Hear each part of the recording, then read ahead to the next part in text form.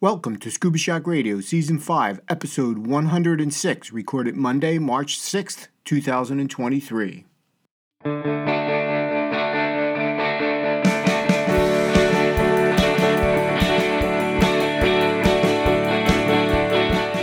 Scuba Shack Radio is a bi-weekly podcast in support of our mission to empower individuals with knowledge, ability, and experience to venture underwater in pursuit of their aspirations and to advocate for ocean health and sustainability.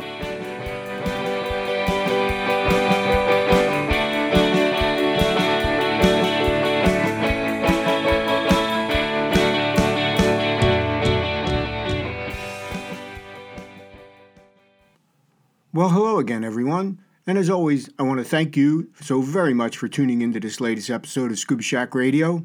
I'm your host, Jeff Centropino. Well, we are back from Bonaire, and what a great getaway and what a great place to go diving. It's hard to adjust back to those colder temperatures up here in New England, but we are slowly making our way to spring and thinking about getting back to the ocean up here sometime in April. We continue to make changes here at Scuba Shack. Recently, we received our first order of Zeegle regulators. We brought in the F8, the Onyx 2, and the Envoy 2. We immediately put the Envoy 2 on our fleet and took it to the pool with some very positive feedback. More to come on that, probably on our YouTube channel.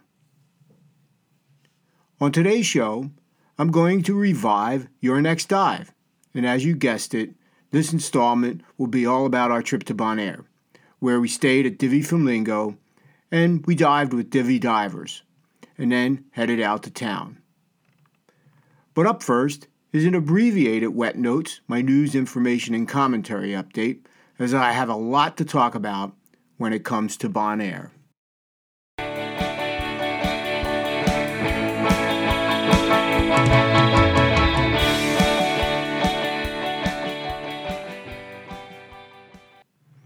This is Wet Notes here on Scuba Shack Radio for Monday, March 6th, 2023. Now, first up today, I want to give you a little update on a couple of shows that are just around the corner. Now, if you've been listening to the podcast, you'll know that I've been working with the Boston Sea Rovers for a number of years now, and that's on their annual clinic. And the past 2 years, that clinic has moved from the traditional March time frame to October, and that was a result of the pandemic. Well, now it is time to get the show back to the March time frame, and 2023 is going to be a transition year. This year, the Sea Rovers are conducting a one-night-only film festival at the New England Aquarium Simons Theater. Just to let you know, that show is now sold out. I wanted to give you this update and let you know what was going on, and that the next full clinic will be held in March 2027 in Danvers, Massachusetts. That's going to be the 70th show, and it will be great to get back to the traditional time slot. Another show that is making its return from the pandemic is Beneath the Sea. Now, the last time they had conducted Beneath the Sea was in 2019. That was a very long time ago. Before the pandemic, it was billed as the largest consumer scuba show. Now, I only ever made it down there once to Beneath the Sea, and that was in 2019. The show is held at the Meadowlands Exposition Center in Secaucus, New Jersey, and it's going to run from Saturday, March 25 and Sunday, March 26. I'm planning on heading down there on Sunday. They actually start some workshops on Friday. I'm also going down there on Friday for a Zeegle regulator course. You can check out all of the seminars and scheduled exhibitors on their website. The Saturday-Sunday combo ticket runs $60 plus a $3.84 fee, and a one-day pass for either Saturday or Sunday will cost you $35 plus a $2.65 fee. So it is great to see that the dive shows are returning. It may take a little time to rebuild, but with the Sea Rovers getting back to March and Beneath the Sea making its return, it's starting to feel a little normal. Right before I left for Bonaire, I had a chance to catch up with Claudia Davis from Oceana. Claudia is the campaign associate for the National Business Coalition for the Oceans. Well, when I was at DEMA this year, I signed Scuba Shack up as a partner in the coalition. And I wasn't really sure what that really meant. Then in the February newsletter that Claudia sent out, there was a survey link.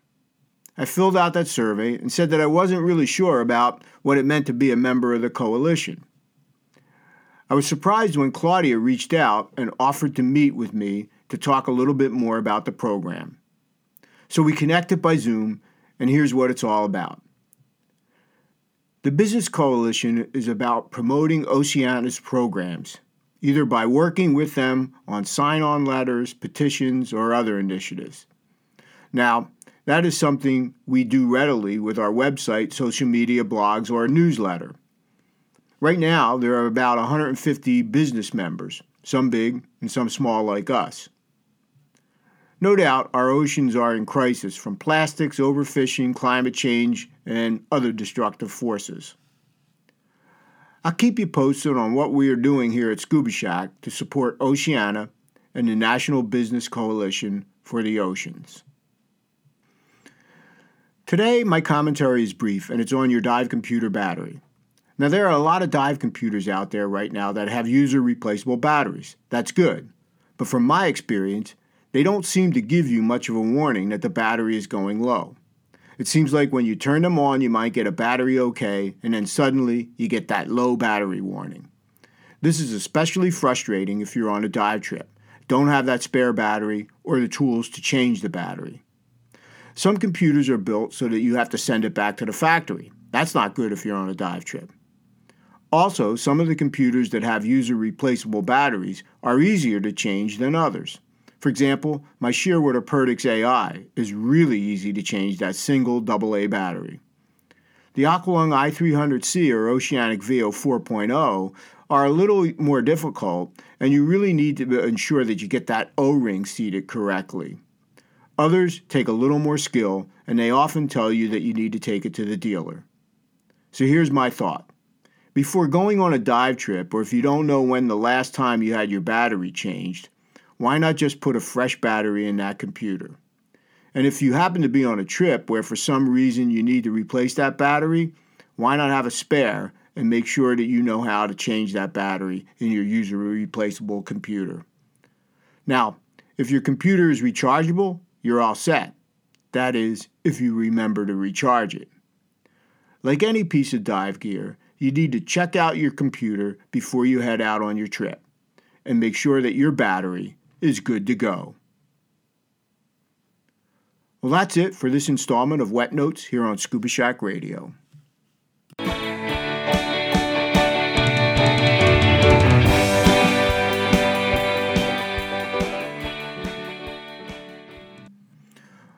Well, it's time to resurrect your next dive here on Scuba Shack Radio.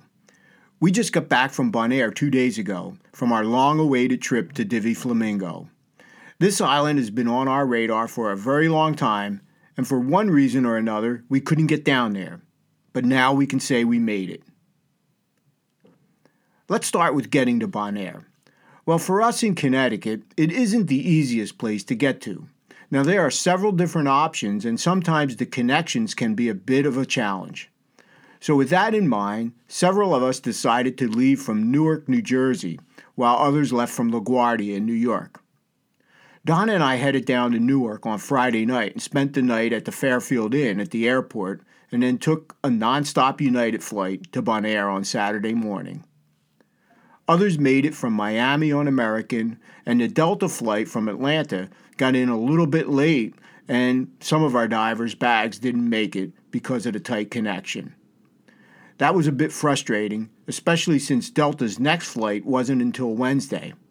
But their bags transferred to KLM, went to Amsterdam, and made it to Bonaire on Sunday night. Interesting route, and fortunately, their gear made it in time for Monday's dives. Divi Divers did give them some gear to use at no charge for that first day. This being my first time to Bonaire, I was pleasantly surprised by how quickly we made it through immigration. Once they scanned our QR code for the tourist tax, it was only a couple of minutes until we were in the baggage claim. Before I get to the baggage claim, let me tell you about that tourist tax. A week before you head to Bonaire, you can go out to their website and pay your $75 tax. It's pretty easy and facilitates getting through immigration. But then you hit that single belt baggage claim, and it's a madhouse when two large planes land within 20 minutes of one another. Not having been there before, it felt a little bit overwhelming with so many different bags coming around. Eventually, it started to thin out, and our folks grabbed their overstuffed dive bags and exited the terminal. It's a small island. When we exited the terminal, I quickly spotted the Divi Flamingo sign, and we checked in with the driver. I always get a little nervous that maybe no one will be there, but Divi has this down, and they were right on top of things. It's also a very short ride of less than 10 minutes from the airport to the resort. That's nice, especially after being on the plane. Divi also had a check-in table for our dive group, which was another nice feature. Unfortunately, they did not have all of the paperwork that we filled out prior to arrival. Now, that was a little bit frustrating, especially after all the work that Donna did to collect the documents from our travel team. So, after filling out new paperwork, we all finally got to our rooms. Then we checked in at the dive shop and got our locker assignments. Now, one thing to consider is bringing a lock for your locker, as Divi Divers doesn't provide one. We then got ready for our first night dinner in town at Umbrella. At Divi Divers, and I think this is true for all Bonaire dive resorts, you have to sit through an orientation for the marine park and the dive operations. Then you follow that up with a shore dive that is actually your checkout dive for the marine park. The orientation was scheduled to start at 9:30, but I think it actually started about 15 minutes late, and it was not brief. I think we didn't really get done with the orientation till almost 10:45. Now, the main dock at Divi Divers is being replaced, so all the diving operations are happening at the other end of the resort. So, by the time we finished up our briefing, had our final checks at the dive shop, and headed down to the dock for our shore dive, it took a while for our entire team to complete their checkout dive. I thought we would have someone from the resort with us on the dive, but it was everyone on their own. Our first afternoon boat dive was scheduled for 2 p.m., and we were expected to be at the boat at 1:45. That did not give us enough time to finish up the dive, get lunch, and be back at the boat. Fortunately, our boat crew understood the situation and allowed everyone to finish lunch and make our first boat dive over to Klein Bonaire. Now, Divi Divers has 4 Newton dive boats. They have a big 46-foot Newton named Pressure Drop, and there are 3 smaller 36-foot Newtons. They also have 2 other dive boats that are a little bit longer but narrower. Our group of 15 divers was on Pure Ocean, one of the 36-foot Newtons. We had plenty of room. The Newtons just ride so nice, and they're built for divers. And they can get you to the dive sites pretty quick and comfortably. The diving here in Bonaire is different than the diving you might do in the Caymans or Bahamas. There isn't any wall diving. The reefs are fairly shallow, and there's a lot of smaller reef life. Klein Bonaire, I think, does get a little bit deeper. With the shallow reef dives, you get a lot of bottom time. They give you an hour bottom time, and we were easily hitting that mark on most dives.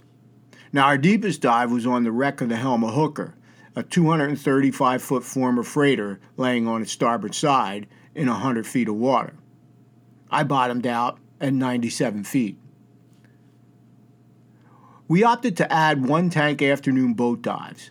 Most of our group likes boat diving over shore diving. It was an extremely affordable option, even if you decided to skip 1 or 2 of the dives. Now, it had been a really long time since Donna and I saw a seahorse. That was on our first dive trip to Curacao in 2005. Well, it took almost 18 years, but we finally were able to see them once again. And not just once. We saw them on 5 different dives. There is almost something mythical about those tiny creatures. One of the oddest shaped fish you'll ever find. If you want to do a night dive, it's pretty simple. You can giant stride in off the dock at Divi Flamingo, and within a few fin kicks, you're on Calabas Reef. We were out hunting for octopus, but didn't find any. We did find several eels out on our nightly hunt. We also poked around a little bit under the dock. No octopus, but yes, another eel out hunting. I want to talk about the weather conditions for this time of year, late February, early March. Our water temperature was a consistent 79 degrees Fahrenheit. That's 26 degrees Celsius. That is right on the edge of a 3mm wetsuit for me. Donna and several others opted for 5mm. Now here's something to consider if you don't own your own wetsuit. Divi Divers only has 2mm shorties for rent. Some of our folks had to use them when their gear bags were delayed and they were cold. I could have used my 5mm, but I really like my 3mm and my new Henderson Thermax did the trick. Visibility was routinely in the 80 to 100 foot range. There wasn't much current and very little wave action. Our dive sites on Klein Bonaire included Captain Don's Reef, Keepsake, Joanne Sunshee, and Monk's Haven. And as for Bonaire, we did Carpana, Bonbini Nakas, the Helma Hooker, Something Special, Andrea 2, Windsock, Small Wall, Cliff, and we got to do Salt Pier twice. We also did a night dive on Calabas Reef, the House Reef, along with several other checkout dives with our dive masters in training. Donna and I logged 18 dives over the 6 days. Now that's not too bad. We had a nice, comfortable oceanfront room that was close to the dive lockers and a dock. That was nice. It is exactly what I expected for a dive resort. You have a nice balcony for viewing the sunset or drying out wet gear at the end of the trip. Clean and neat. That's all I need. We enjoyed our breakfast buffet at Pure Ocean. It's extremely extensive and you'll get a lot of food to fuel up for those morning boat dives. We also took in 2 of their buffet dinners at Pure Ocean, Asian night and Italian night. Every day we grabbed our lunch at Chibby Chibby's right before our afternoon boat dive. And then on Sunday night, we had a group dinner upstairs at that restaurant that had a great view of the sunset. They also have several other buffet nights. On Saturday night, it's Caribbean barbecue, and on Tuesday, they serve a Mexican buffet. Like I said, Wednesday night, we did Asian night, and Thursday, we did the Italian buffet. The group did head out in town for several dinners. That's an added benefit of staying at Divi Flamingo. You can walk to town. We ate at Umbrella. Very nice and affordable. We tried Diver's Diner, and let's just say we're not going to put that one on our list when we come back. Service was a little spotty, and it wasn't really what we were looking for. On our last night, the group headed over to Carl's on the Water, which is right near Diver's Diner. Again, something we probably won't put back on the list. Others in our group had dinners at Capriccio, Patagonia, and Mason.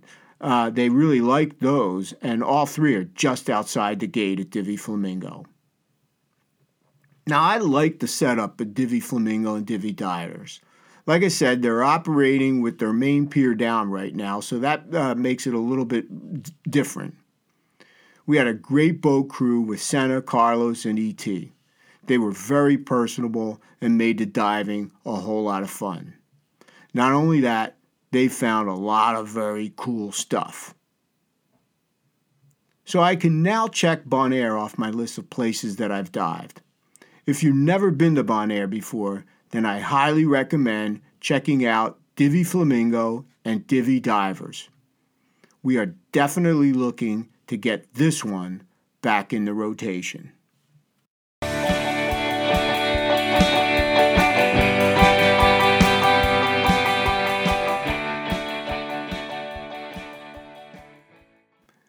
Yes, we are definitely going to look at trying to get back to Divi Flamingo and Divi Divers. But we have so many other places lined up right now, like Grand Cayman, the Philippines, Little Cayman, and South Caicos. Guess we're going to have to try and squeeze them in somewhere. That's a tough life. Well, this wraps up this episode of Scuba Shack Radio. I want to thank you all again for listening, and I'll be back in a couple of weeks with more. Until then, take care, everyone.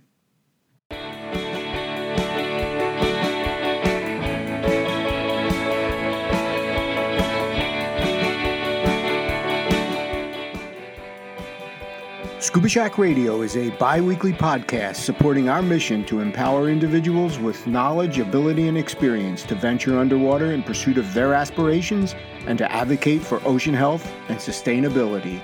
Talk to you next time.